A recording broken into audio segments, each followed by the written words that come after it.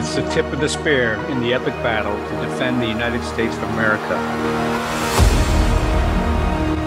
The National Security Hour exposes the wolves in sheep's clothing and their nefarious plots to undermine and destroy U.S. national security.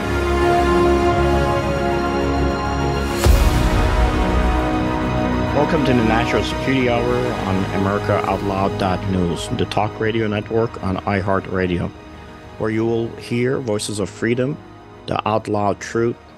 I'm your host, Lieutenant Colonel Sargis Sangari, U.S. Army retired, the host for today, and also the host of the New Paradigms with Sargis Sangari, which airs on Mondays and is carried on Right American Media. Today, my guest is Michael Pregent, a good friend. He is a former U.S. Army intelligence officer who has more than almost 35 years of experience working security, terrorism, counterinsurgency, and policy issues in the Middle East, North Africa, Southwest Asia. He is an individual that is, by all regards, seen as the premier U.S. expert when it comes to Iran and Iran issues. I do want to remind our audiences that America Out Loud Talk Radio plays on the iHeartRadio network. You can also listen on our media player from any web browser anywhere in the world. We have the best-in-class apps available on Apple, Android, and Alexa, where we stream 24/7. And now you can also hear them on the podcast on these same apps. Mike, it's good to have you here, buddy. Welcome to the National Security Hour. Hey, thanks for having me. I appreciate the opportunity to talk about these issues. Mike, let's start really quickly because I know that everybody says that Iran is really the driver behind all these operations of what's happening with Hamas, Hezbollah, even in the past, ISIS. I want to have you kind of explain to our audiences, based on your expertise, how is Iran so significantly involved in these organizations, these offshoots to include the Hashid in Iraq, and why have you allowed it to get to this position? Well, thanks for that question. You know, we hear a lot of talk about, especially from the administration, that we have no direct evidence that Iran is involved. Well, the Biden administration has raised the bar to a level where they are basically saying we didn't hear the intercept, the voice intercept of an Iranian general, IRGC Quds Force general, or IRGC general saying, commence the mission, begin the mission. That's a very high bar for verifying that Iran was involved. But what our audience needs to know is that that's not how these things work anymore. We know our enemies know we're listening. They don't say things like this on communications platforms. These decisions are made in advance of the operation. They're made when individuals meet in person and have what we call a rolling meeting where they talk in a place where you can't hear what the conversation is, and they give the green light. And these conversations take place all the time. Now, let me talk about two styles of attack here. If Hamas simply conducted a missile and rocket strike against Israel or had a skirmish with the IDF, Iran still provided lethal aid and material support to Hamas to be able to make that attack successful. But when it comes to what Hamas did on October 7th, with a land, sea, and ground offensive to hurt Israel so bad, to conduct such horrific atrocities as to ensure that Israel would invade Gaza, because that's the goal here, means Iran's hand was directly involved.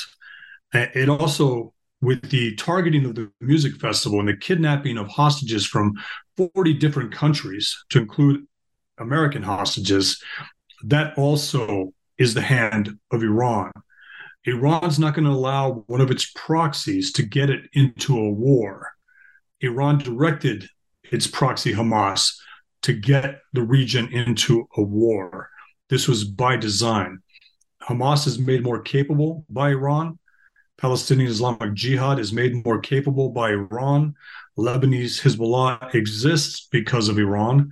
The Iraqi militias exist are directed and are capable because of Iran, and the Houthis continue to become more capable because of Iran. They don't act independently. They have a mission. Iran has a strategic mission, and the body that carries out the strategic mission through tactical, operational, and strategic operations is called the Quds Force. Quds means Jerusalem. Everything that Iran has built for its military is about Israel, is about pushing Israel into the sea, destroying Israel. So this operation is akin to, if you're a mafia boss and one of your captains goes and does something without your permission, you sacrifice the captain. You say, okay, you messed up. You brought another mafia boss into this. You're gone. That is not what this is. This is that mafia boss telling its captain to go start a war with this other family. And that basically shows the hand of Iran. This is huge. This is Israel's 9/11. Israel lost the equivalent of 250,000 Americans in one terrorist attack. And what I mean by that is Israel is such a small country. Everyone in Israel knows somebody who was killed or kidnapped. After 9/11, Americans couldn't say that they knew somebody that was killed in the Eiffel Towers. But I went to war for 20 years. You went to war, Sargis. We all went to war in two different countries for 20 years to exact revenge for the 3,000 Americans killed on 9/11. That's what Israel is doing now. Iran is going to lose a proxy in the Levant. Hamas is going to be degraded. Palestinian Islamic Jihad is going to be degraded. Lebanese Hezbollah is professional, is huge, is more capable than any of these groups. And Nasrallah is more pragmatic in his response. Right now, we have simple skirmishes between the IDF and the Israeli, and Lebanese Hezbollah. Nasrallah is going to measure that. The Iraqi militias will be cannon fodder. They're not disciplined. They rush the objective. They're not like a Hamas or like Lebanese Hezbollah. Iran will fight to the last Arab. This is what I tell my Arab friends in the military in these different countries, or my Arab friends that disagree with me on all these issues, is that Iran will fight to the last Arab. They view you as lesser than them. They will fight to the last Arab, and that's what we're seeing now. With these militant groups conducting these operations at the behest of Iran. And Iran doesn't care about dead Palestinians. Hamas doesn't care about dead Palestinians. Iran needs dead Palestinians to justify pushing its proxies into this regional conflict. Hamas needs dead Palestinians to justify its existence. And this operation will continue to, unfortunately, produce not only dead Palestinians, but dead Israelis, and unfortunately, some dead hostages from 40 different countries. No, that's a good point that you made, that Iran needs it for strategic aims, dead Palestinians, and the Hamas needs the dead Palestinians to justify its existence, which is, again, as we have said, and you and me have talked on various different occasions, the same thing. The administration, as you said, puts a high bar for itself politically to possibly try not to engage in the region. Look, it was an unconventional warfare strike against Israel. It is, as you laid it out, directly out of the SF manual. The Quds Force is one of the best trained, capable unconventional warfare operators on the planet today. I had a friend of mine who was briefing the Israelis a year ago, and he said that Iran is a leading, especially Quds Force, unconventional warfare unit in the world today. And he was asked by the Israeli general, what about you guys, the U.S., since you guys wrote the doctrine? And he said, Iran is still better at this point because their aims, as you said, the entire force structure was created to operate that way. That means you have cells that basically operate internal. Not everybody is read on the information as to what's going to happen. You have couriers that run everything, and those internal cells in this particular case are just a 15-inch step from a border crossing. and they're not somewhere else that they're doing the planning that it takes couriers to fly internationally. It is really across the border. And of course, I'm sure they're going to do the investigations of what happened with some of the units that may have been on stand down, and what may have happened with some of the electronics not working on the fence lines. But we are where we are today. And, Iran, again, has put us in a position where I'm not sure if even with task forces being in the Mediterranean, we're going to be taken seriously by the Hezbollah. Let me ask you a question on this one then, Mike. If we are not going to be taken seriously by Hezbollah in the region with these task forces in there, what are we going to be able to achieve, specifically if Hezbollah decides to open up a second front against Israel, and Israel will need our technical capacity to be able to knock out the targets that Hezbollah has in southern Lebanon in order to be able to basically exist? Yeah, so what's interesting here is everyone is aware that the Iraqi militias in Iraq, directed by the IRGC Quds Force, Iran's terrorist arm outside of their, in the region, the Iraqi militias attacked U.S. bases in Iraq and Syria, and the United States didn't do anything. Lebanese Hezbollah is watching. Lebanese Hezbollah is more capable, more powerful, more disciplined. They can operate at the battalion and brigade level. They can conduct combined arms operations, meaning they can prep the battlefield with rockets and artillery, move in armored forces, and then move in special operators and be able to do a lot of things. The militias are not like that. If the U.S. is going to allow a ragtag Iraqi militia directed by Iran to attack U.S. positions in Iraq with impunity, it sends a message to Lebanese Hezbollah that you have a permissive environment. The United States isn't going to do anything, because what's needed now is a deterrence strategy by the Biden administration. You're not deterring attacks if you're shooting down rockets from the Houthis or shooting down drones from the Iraqi militias. You're having an Iron Dome strategy per se, right? If you're just shooting these things down, unless you're hitting the launchers and the militias doing it and punishing them and sending a message to everybody else in the region, you're not going to be taken seriously. So if you hit these Iraqi militias that are trying to kill Americans on these bases, it sends a message to Iran. It sends a message to Lebanese Hezbollah. It sends a message to the Palestinian Islamic Jihad. It sends a message to Hamas. It sends a message to the Houthis. But if you're not willing to send that simple message, then the message is heard this way: green light chaos. Do what you want. The Americans, that show of force out there is just to shoot down rockets and missiles that are coming from outside Lebanon, from outside of Gaza. They're only to shoot down those missiles and rockets, and we can do whatever we want. I believe Iran has intentionally started this war, a year and a couple months before the next U.S. election. This is a time frame where our adversaries act. If we go back and look at recent history, it was in the last year of the Obama administration when we saw ISIS, basically roll through the Levant in Iraq.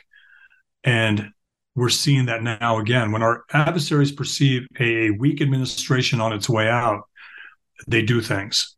And if that administration is weak now and it stays in place, if Biden gets reelected or something like that, then they just get to continue mission.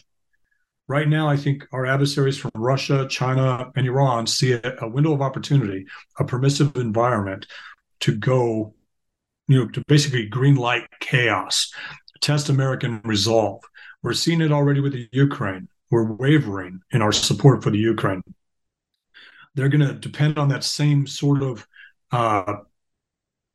position when it comes to Israel over time, where we will start, our position will waver. Our allies in the region understand this better than anybody. When there's a weak administration that tilts out of the Middle East, our allies in the region tilt towards Russia and China. This is that perfect storm scenario in the Middle East. Iran is going to test U.S. resolve. Iran now gets the U.S. to focus not only on the Ukraine, but focus on the Middle East and still keep an eye on what China can do with Taiwan. And they believe they have a year and several months to just continue this.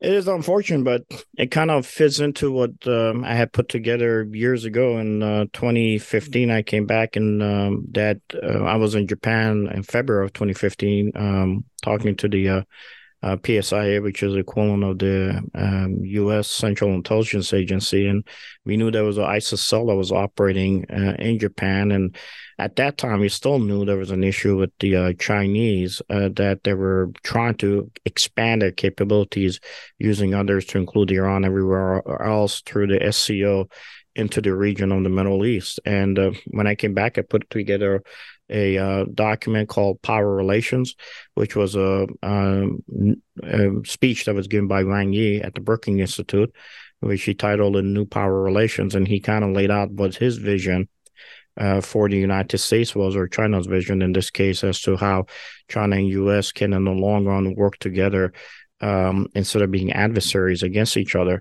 And frankly, some of the chess pieces that are moving to where they are today seem like they're pushing everyone in that direction. We all know that China is dependent heavily on the Middle East oil.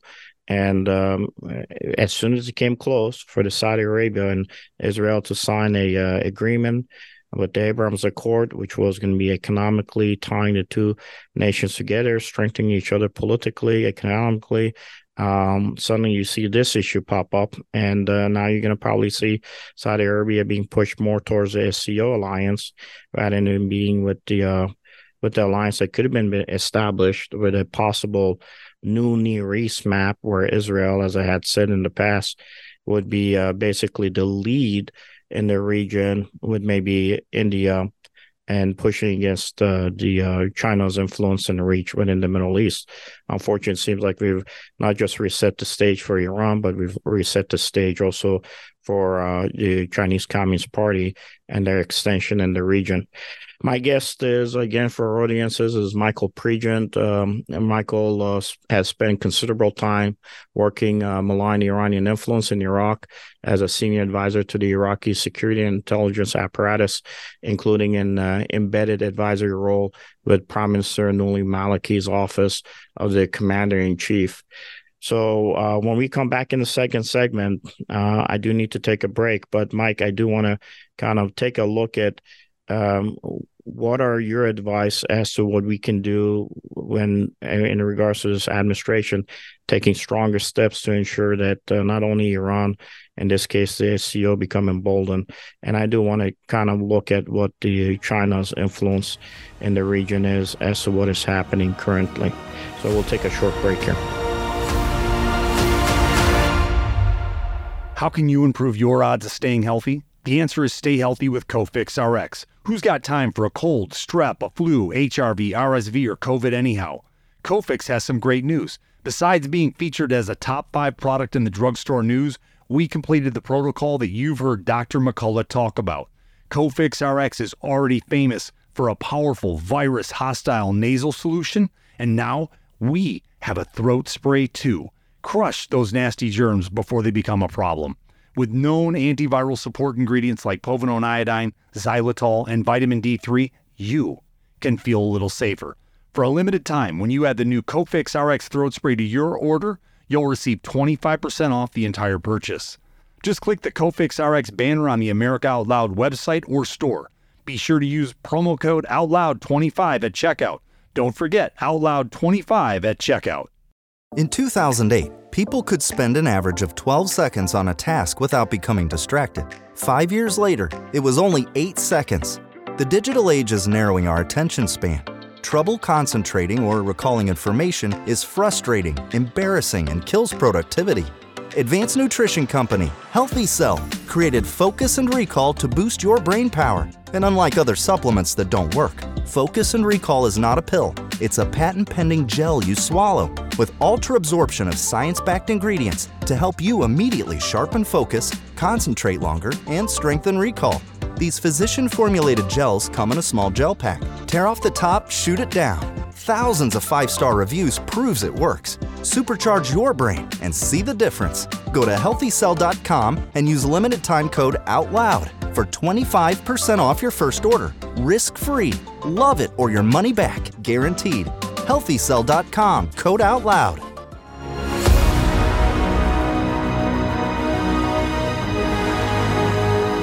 Welcome back to the National Security Hour. I'm your host, Lieutenant Colonel Sargis Sangari, U.S. Army retired, and the CEO of the Near East Center for Strategic Engagement.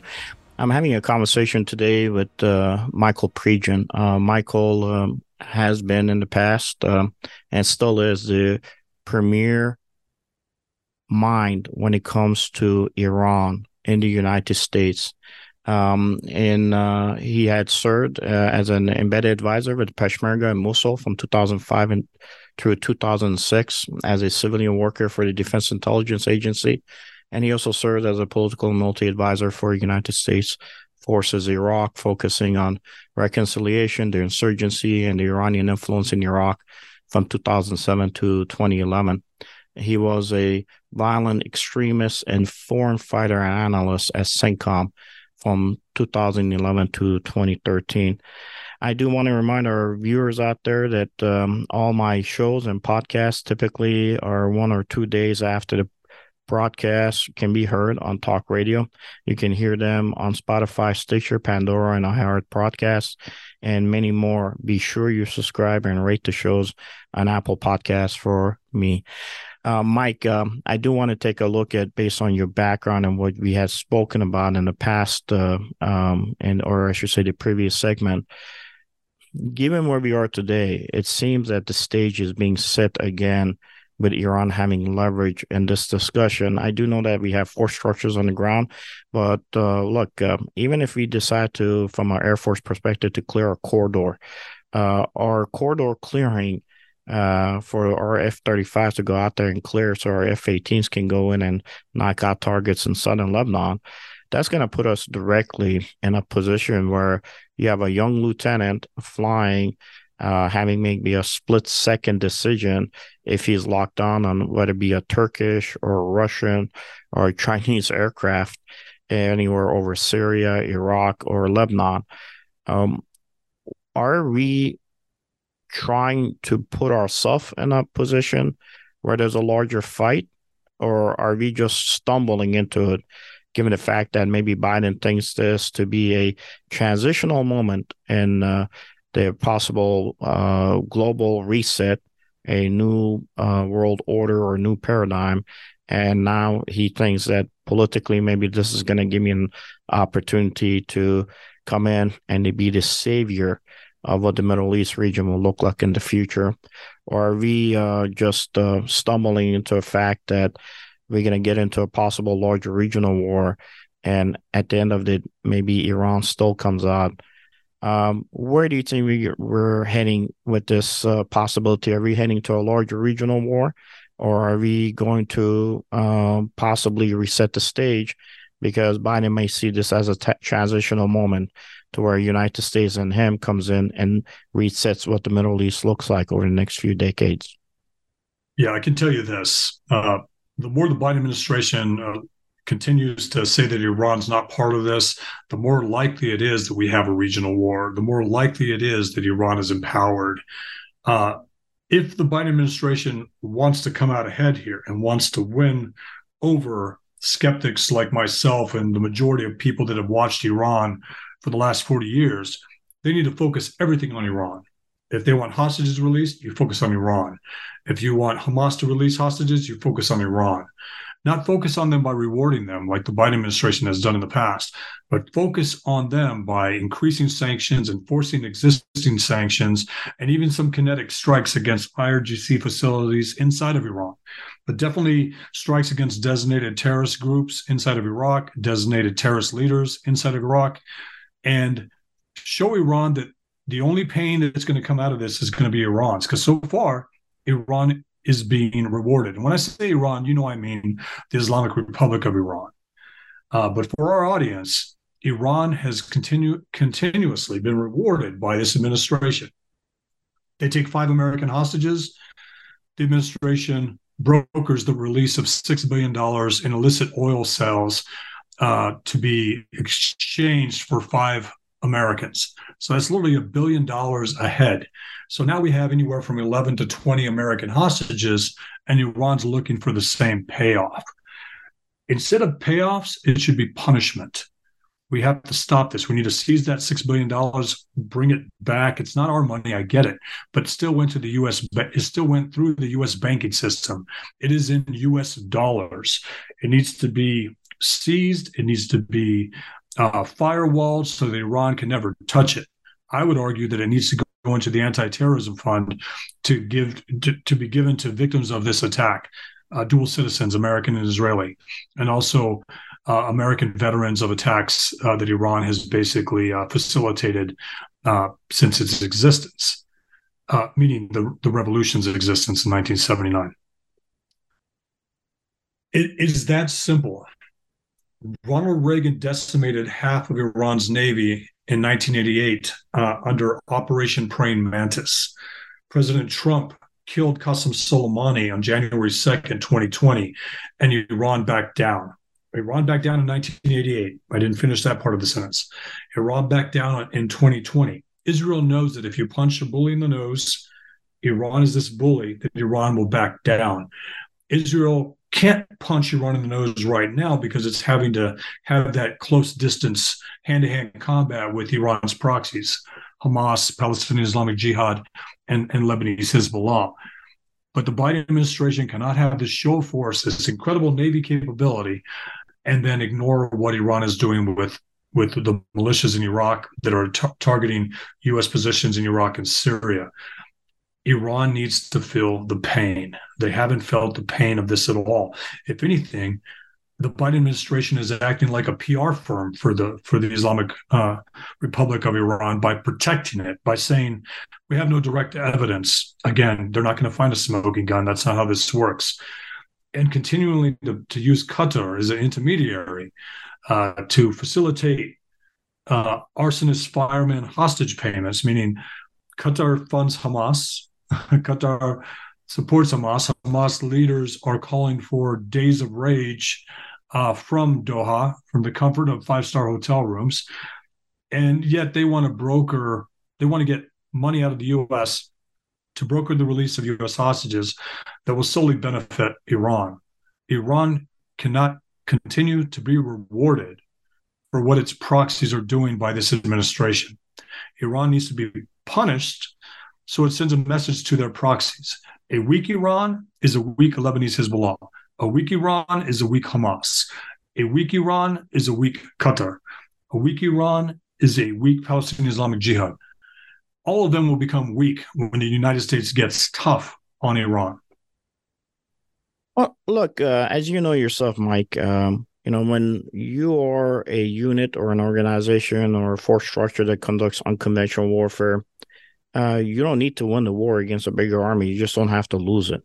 The issue is if we are going to say, in this case, Israel has said that we are going to basically eradicate Hamas, unless they take it upon themselves and go into Qatar and eradicate the leadership there too, it's going to be very difficult because as long as there's residuals that exist, you could always reconstitute that capability. So from an unconventional warfare setting, I don't have to, as an insurgent, ever win the war. I just don't have to lose it. And in this case, if I can take more lives off the shelf that the Israelis have, and in this case, you have the administration pointing at the issues of, for Israel, don't overreach. But what is overreach? They can't even define it. And maybe they're just waiting to see how the, global community, in this case, UN, that has no love for Israel, is going to work with others to maybe sway opinion publicly against Israel, whether or not we are going to actually support them to knock out, targets in southern Lebanon and other places. What are we trying to strategically achieve there? Is it still under the current administration, like it was under Obama administration, to pull out of the Middle East and let others deal with it? Or are we trying to maybe Biden's trying to come back again in the Middle East with internal fights in his administration, some of which just don't want to be there because from their perspective, we have no strategic need there, given the fact that we're no longer dependent on oil if we don't have to be. That's a decision we made. And let others like China maneuver or Russia maneuver to have a bigger footprint in the region. What are some of the dynamics you're hearing being in D.C. as to how the politics are playing inside of the administration?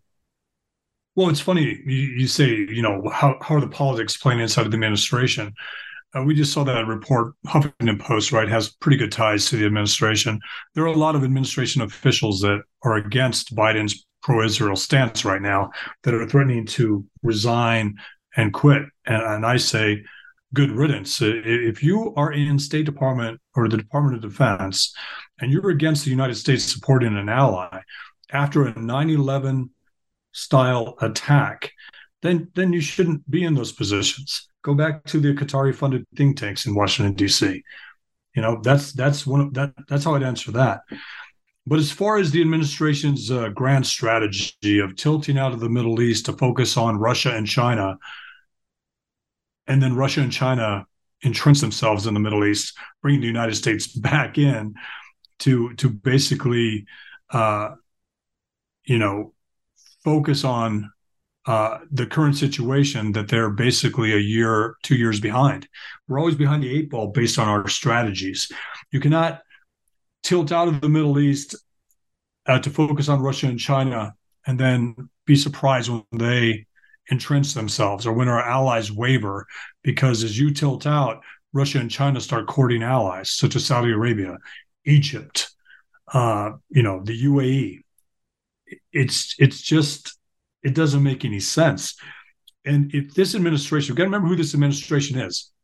The same people that gave us the JCPOA, the Iran deal in 2015, Tony Blinken, Sullivan, Brett McGurk, Biden, Obama.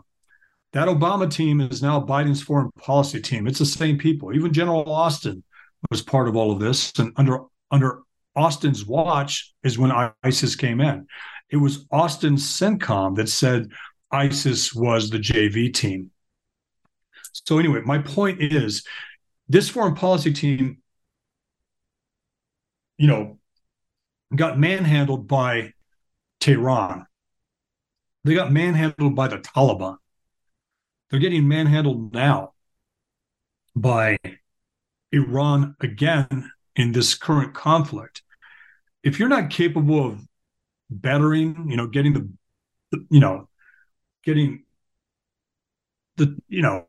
better of your enemy. I'm trying not to cuss, Sargis. That's what I'm trying not to do. Anyway, if you can't get the best of the Taliban, if you can't better them, beat them, get ahead, then you're certainly not going to be able to do that against Russia, China, and Iran. And it's embarrassing. Jake Sullivan couldn't have had a worse moment than that speech he gave 2 weeks ago, where he said the Middle East has never been better than it is right now. Of course, this is prior to October 7th. And, the Atlantic Council is having a big conference next week about how great Iraq is. And their timing is as bad as Jake Sullivan is when it comes to the situation. And it's this, we got to remember that if you could go back to every Atlantic Council panel during the Iraq War or the Afghanistan conflict and listen to the groupthink and the general consensus. And for your audience, what I mean is these are premier gatherings of intellectuals that are selected to discuss foreign policy issues and give their forecasts. If you would look at that over the last 20 years, they've been wrong on every issue because they're only talking to themselves. It's groupthink that has a detriment on everything we're trying to put together when it comes to foreign policy and national security. If you believe that the United States should have a deterrence strategy, and if you believe the United States is right to defend itself, right to defend its allies, this is the group that is opposed to that. And well, they're never ready, Mike. No, They're never what? They're never ready. They're never ready to give. Look, when before World War II really got kicked off with the bombing of Pearl Harbor, U.S. leadership saw that Japan was on the move, and every time they put restrictions on Japan basically went past those restrictions or red lines, we call them today. Right. So the leadership turned around, talked to the military, and said, look, what do we need to do in case, worst case scenario? The military came back, took a look at internally to what the U.S. capabilities were, and said, we need to start getting factories online. We need to be ready. This is the type of number of equipment it would take. This is what we would need to have to be able to counter and go to war. 4 years prior to the bombing of Pearl Harbor, the United States has started building its internal structures and capabilities and capacity that if that worst case scenario came, they could counter it. And when it did, we had the ability to turn the American capabilities to a combat mission. But even then, it took us 2 nuclear bombs to be able to defeat the Japanese. Based on what you're saying, there's no such thing taking place, it seems, in the United States, an internal look to say, where do we need to be? I mean, if China decides tomorrow to go into Taiwan, there's your chip technology. The only other place you could get it is in Korea. Guess what? North Korea has a nuclear bomb. And if that guy decides to put them on South Korea, you have no ability to be able to get your chip technologies anymore because they're all lost. You're going to lose Japan, you're going to lose Australia, you're going to lose the Straits of Malacca, all the way back to anything in Asia. So it doesn't seem like there's anything churning in the United States today to reset the stage. What I do want to do, Mike, if possible, I do want to, in the last segment that we have, to take a look at, from your perspective, what do we need to do to be able to be in a position, even though we're now in this fight, to resolve the issues internally within the administration that is taking place. At the same time, try to look forward, as you said, maybe in a year and a half, even before maybe the next election, depending how it's going for Biden, to be able to possibly counter what China may decide to do in Asia. And then kind of tie all that together into a package of what are some of the baselines that you think are being met, that means that we're in the right policy setting. With that said, I do want to remind our audiences to be sure to make AmericaOutloud.com your daily stop for the latest news and happenings. We all must do our part and share the stories, the articles, the videos, so that we can help secure America's future. You can find out more about my show and get all the latest podcasts if you go to the menu navigation bar at AmericaOutloud.com under our show or schedule. You will be in the know.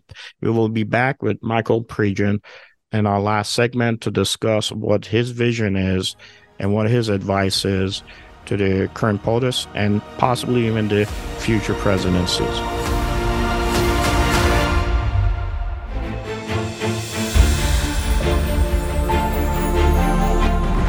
We are the pulse and voice of everyday American thought.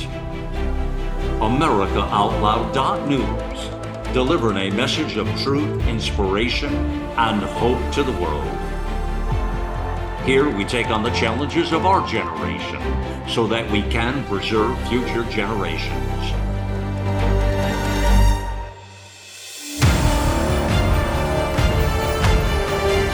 Join us in the fight for liberty and justice for all. America Out Loud Talk Radio.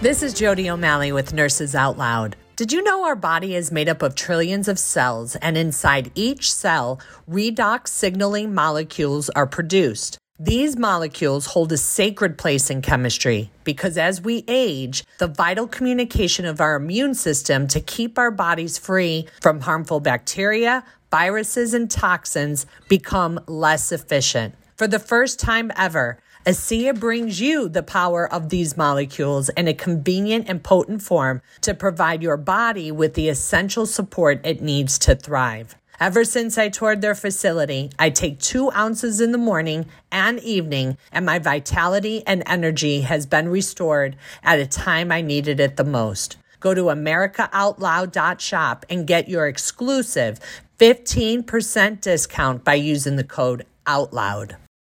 The pandemic may be over for some, but millions of Americans are needlessly suffering from the long-haul effects of toxic spike protein from COVID-19 and the vaccines. You've heard Dr. Peter McCullough and his team at the Wellness Company discuss the harmful effects of spike protein in your body. And now they found the solution: the miracle enzyme nattokinase. Their spike support formula contains nattokinase, the most compelling and scientifically supported approach to safely clear spike protein out of the body. What's more, spike support is optimized with other all-natural, non-GMO ingredients, like dandelion root, to help prevent spike protein from binding to your cells. Everyone should take daily spike support so you can feel your best. America Out Loud listeners can go to OutLoudCare.com today and use code OUTLOUD for 25% off your first order. The Natural Colon Cleanse. It's the ultimate digestive tune-up with Oxy Powder. It's crafted to alleviate the discomfort of gas, bloating, and occasional constipation. There's a reason why Oxy Powder is our #1 seller. It worked. Go to AmericaOutloud.shop and get 15% off using the code OUTLOUD. Global Healing, giving you the power to take control of your health naturally.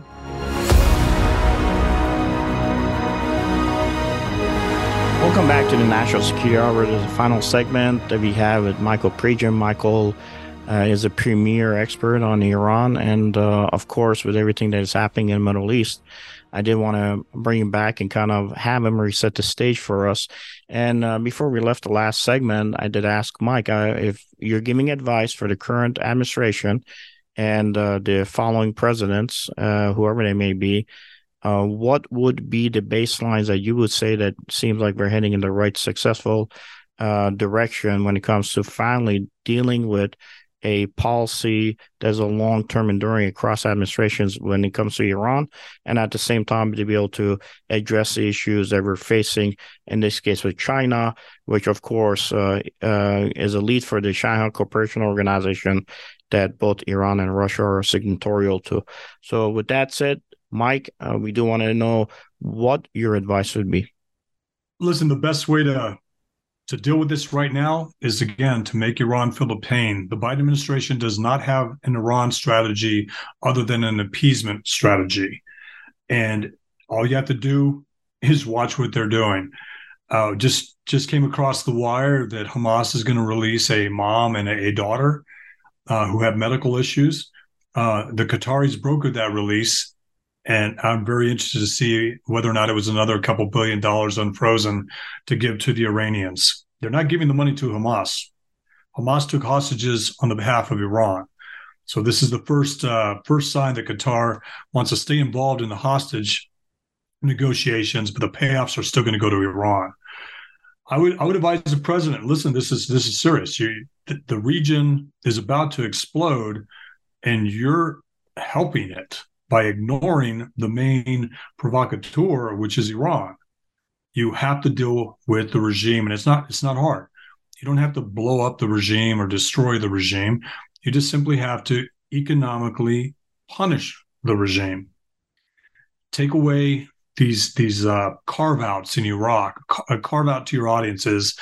You can't buy Iranian oil unless you're Iraq, or you can't give Iran U.S. dollars unless you're Iraq. That's a carve out.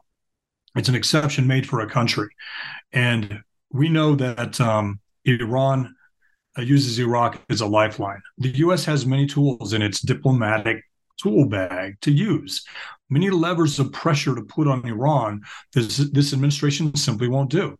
It believes in rewarding Iran because to punish it would mean they were wrong. It would mean they were wrong during the Obama administration. Again, it's the same people that brought us, that empowered Iran during the Obama administration are the same ones now empowering Iran and losing to Iran, losing to the Taliban, losing to Russia, losing to China, and now look unsure of what to do in the Middle East. It's simple. Iran has to feel economic pain. They have to feel so much pain that they tell their proxies to stop. And Hezbollah, when Iran was being pressured under the maximum pressure campaign of the Trump administration, Hezbollah wasn't being funded. There was a donor drive, so to speak, with the proxies to raise money for Lebanese Hezbollah, and the Houthis were actually raising money for Lebanese Hezbollah. So if you put pressure on Iran, economic pressure on Iran, it filters down. It hurts the proxies. If you put military pressure on Iran, they blink. You punch them in the nose, they blink. Again, they did it in 1988 with Ronald Reagan. They did it in 2020 with Donald Trump, and they would do it again under President Biden if they believed he was serious. They don't believe he was serious. Unfortunately, I believe the people that Biden has surrounded himself with are definitely going to keep the appeasement strategy in place. I think in Biden's gut, if Biden actually did what his gut, what he felt in his gut, he would probably hit Iran in some capacity, punish Iran more. If you go back and look at when Obama announced the Iran deal, everything that we now know is a lie that Obama said during that initial speech to the American people about securing the Iran deal, every lie that we now know was a lie. Biden looks at him. Biden is looking at the camera, and as soon as Obama tells a lie, Biden looks at him as though to say, well, that's not true. It's really interesting to watch if you just look at it. But it's that simple. If you want to send a message to Russia and China, punish Iran. If you want to send a message to Hamas, Lebanese Hezbollah, punish Iran. You cannot continue to protect Iran, isolate Iran, defend Iran by saying Iran's not involved, continue to reward Iran, and expect anything to change. You're going to embolden Iran, you're going to embolden Russia, you're going to embolden China. And that's what this is all about. And our adversaries believe they're in a permissive environment where they can do whatever they want for the next 12 months to 14 months. Oh, they definitely are. And I think that first indication I received that Biden might be turning maybe with a different focus and vision as far as addressing the Iran issue was when he stayed on his trip in Israel. That, as he said, I've seen the pictures of the Jewish babies that were beheaded. And it told me that it must have significantly touched them for him to make that statement. And then, of course, it was a matter of him spending some time on the ground with Benjamin Netanyahu, who probably, kind of laid everything out as a soldier does, with what has happened in the region, what may happen in the future that may have put now possibly Biden in conflict with, as you were saying, even people in his own administration are threatening to resign if he decides to be further engaged in the region. So, unfortunately, given what we have seen in the past, as long as Biden makes a statement, somebody comes in and recorrects him, I'm not sure if we're going to be able to take some significant steps in protection of the Israelis or any ally in the region when it comes to this fight. Mike, I do want to ask you an important question, and I had this discussion with my Israeli friends, and I told them, look, I can't advise you on how your policy needs to continue vis-a-vis Middle East, but even they understand that, the use of possibility of nuke in the future doesn't bode well, not just for the entire planet, but doesn't bode well for them. But when they asked me as far as my advice on Iran, if, nuclear weapons you use against Iran, I said, look, you could drop a nuke on Tehran tomorrow. You could drop one where you believe that the Iranian nuclear facilities are, to include possibility of where the North Korean ballistic missiles and the Iranian nuclear warheads are sitting. But 75 years from now, if you look into the future, Iran as a geographic location will exist, and there's going to be Iranians and may even rebuild itself even after a nuclear fallout, just like Japan did when we dropped bombs on Nagasaki and Hiroshima. Of course, those bombs are not as capable as even a tactical nuke today is. But I said, from now to 2,000 years from now, somebody shows up with, sophisticated technology and opens up a case, a dirty bomb in Jerusalem, and then it's game over. So how are we going to address this issue, the elephant in the room of the Islamic radicalism? How are we going to address it resource-wise, philosophically, politically, economically, however you want to look at it? How do we address it to make sure that this thing doesn't turn up and become an enemy with better technology as its capability 1,000 years from now?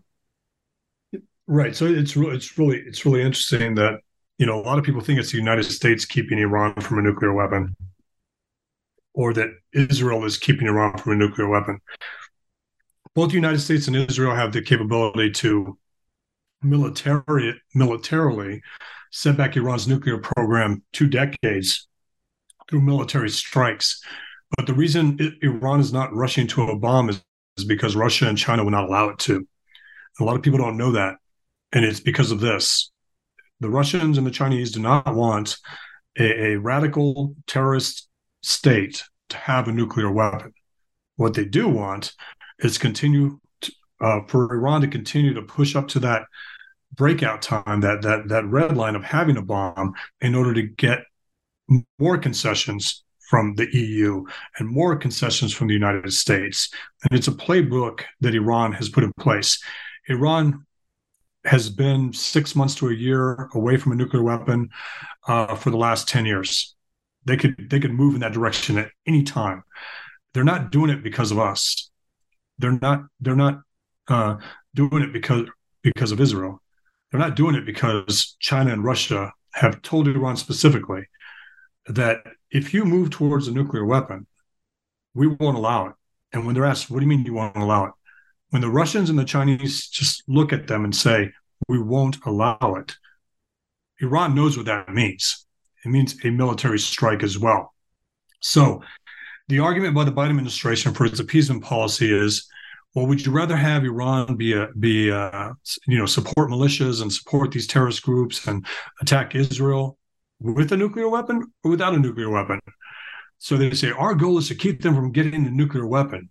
But if you actually look at their policies, their goal, if you look at the JCPOA, is to allow Iran to have a nuclear weapon in 2030, which I still don't believe Iran and China will allow. In the meantime, they continue to fuel Iran's economic ability to support terrorism through its proxies. And the reason Iran built this capability with their proxies, from the Houthis in Yemen to the militias in Iraq to Hezbollah in Lebanon, and to the numerous groups inside of Hamas controlled territory, Palestinian controlled territory. Let's just say that. It's for this. It's for exactly this. And the United States has emboldened, empowered, and made Iran more capable. So I made that argument earlier that Hamas is more capable because of Iran. Hezbollah is more capable because of Iran.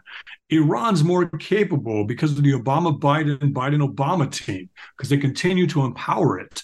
They continue to give China and Russia a no vote when it comes to putting more sanctions on Iran. Russia and China want Iran's economy open to it. China's already in there.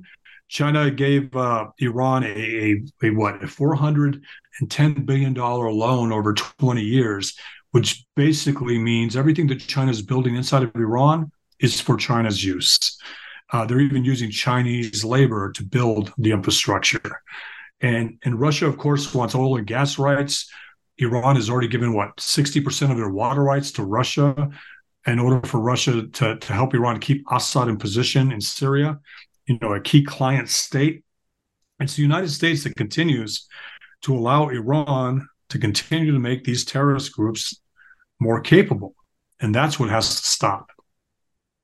Mike, well said. And with that said, for our audiences, if you want to hear Mike discuss these issues again, I will have him on my personal podcast on Monday evening. we could discuss these more. I know our segment runs short in the third segment today, but because Michael Pregent is again sought out by everybody. I know he has another show at the top of the hour. So with that said, just if you want to hear about what Michael has talked about, he frequently appears as an expert analyst on Shia militias, Iran, Iraq, and ISIS, with appearances on BBC World News, Al Jazeera International, CNN International, Fox News, and others, to include the National Security Hour. Mike, it was a pleasure having you here. I do want to remind our viewers out there that, thanks for joining us on the mission. The National Security Hour is the tip of the spear to do the epic battle to defend the United States of America. Mike, you get the last word, buddy, before we sign off. Oh, thanks for having me. And to your audience, if you do want to follow what I do, you can follow me on Twitter or X at MP Pregent. Pregent is my last name, and the first two initials, MP Pregent.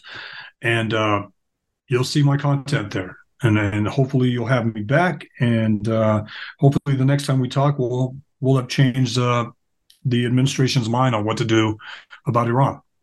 No, definitely we have to, because it's our country, and to protect us, to protect our future, we have no choice but to do that. And you will be back again on the National Security Hour. Again, Michael Pregent, my guest today, the premier mind when it comes to Iran and the United States. Again, thank you for our audiences. God bless. And this is the National Security Hour.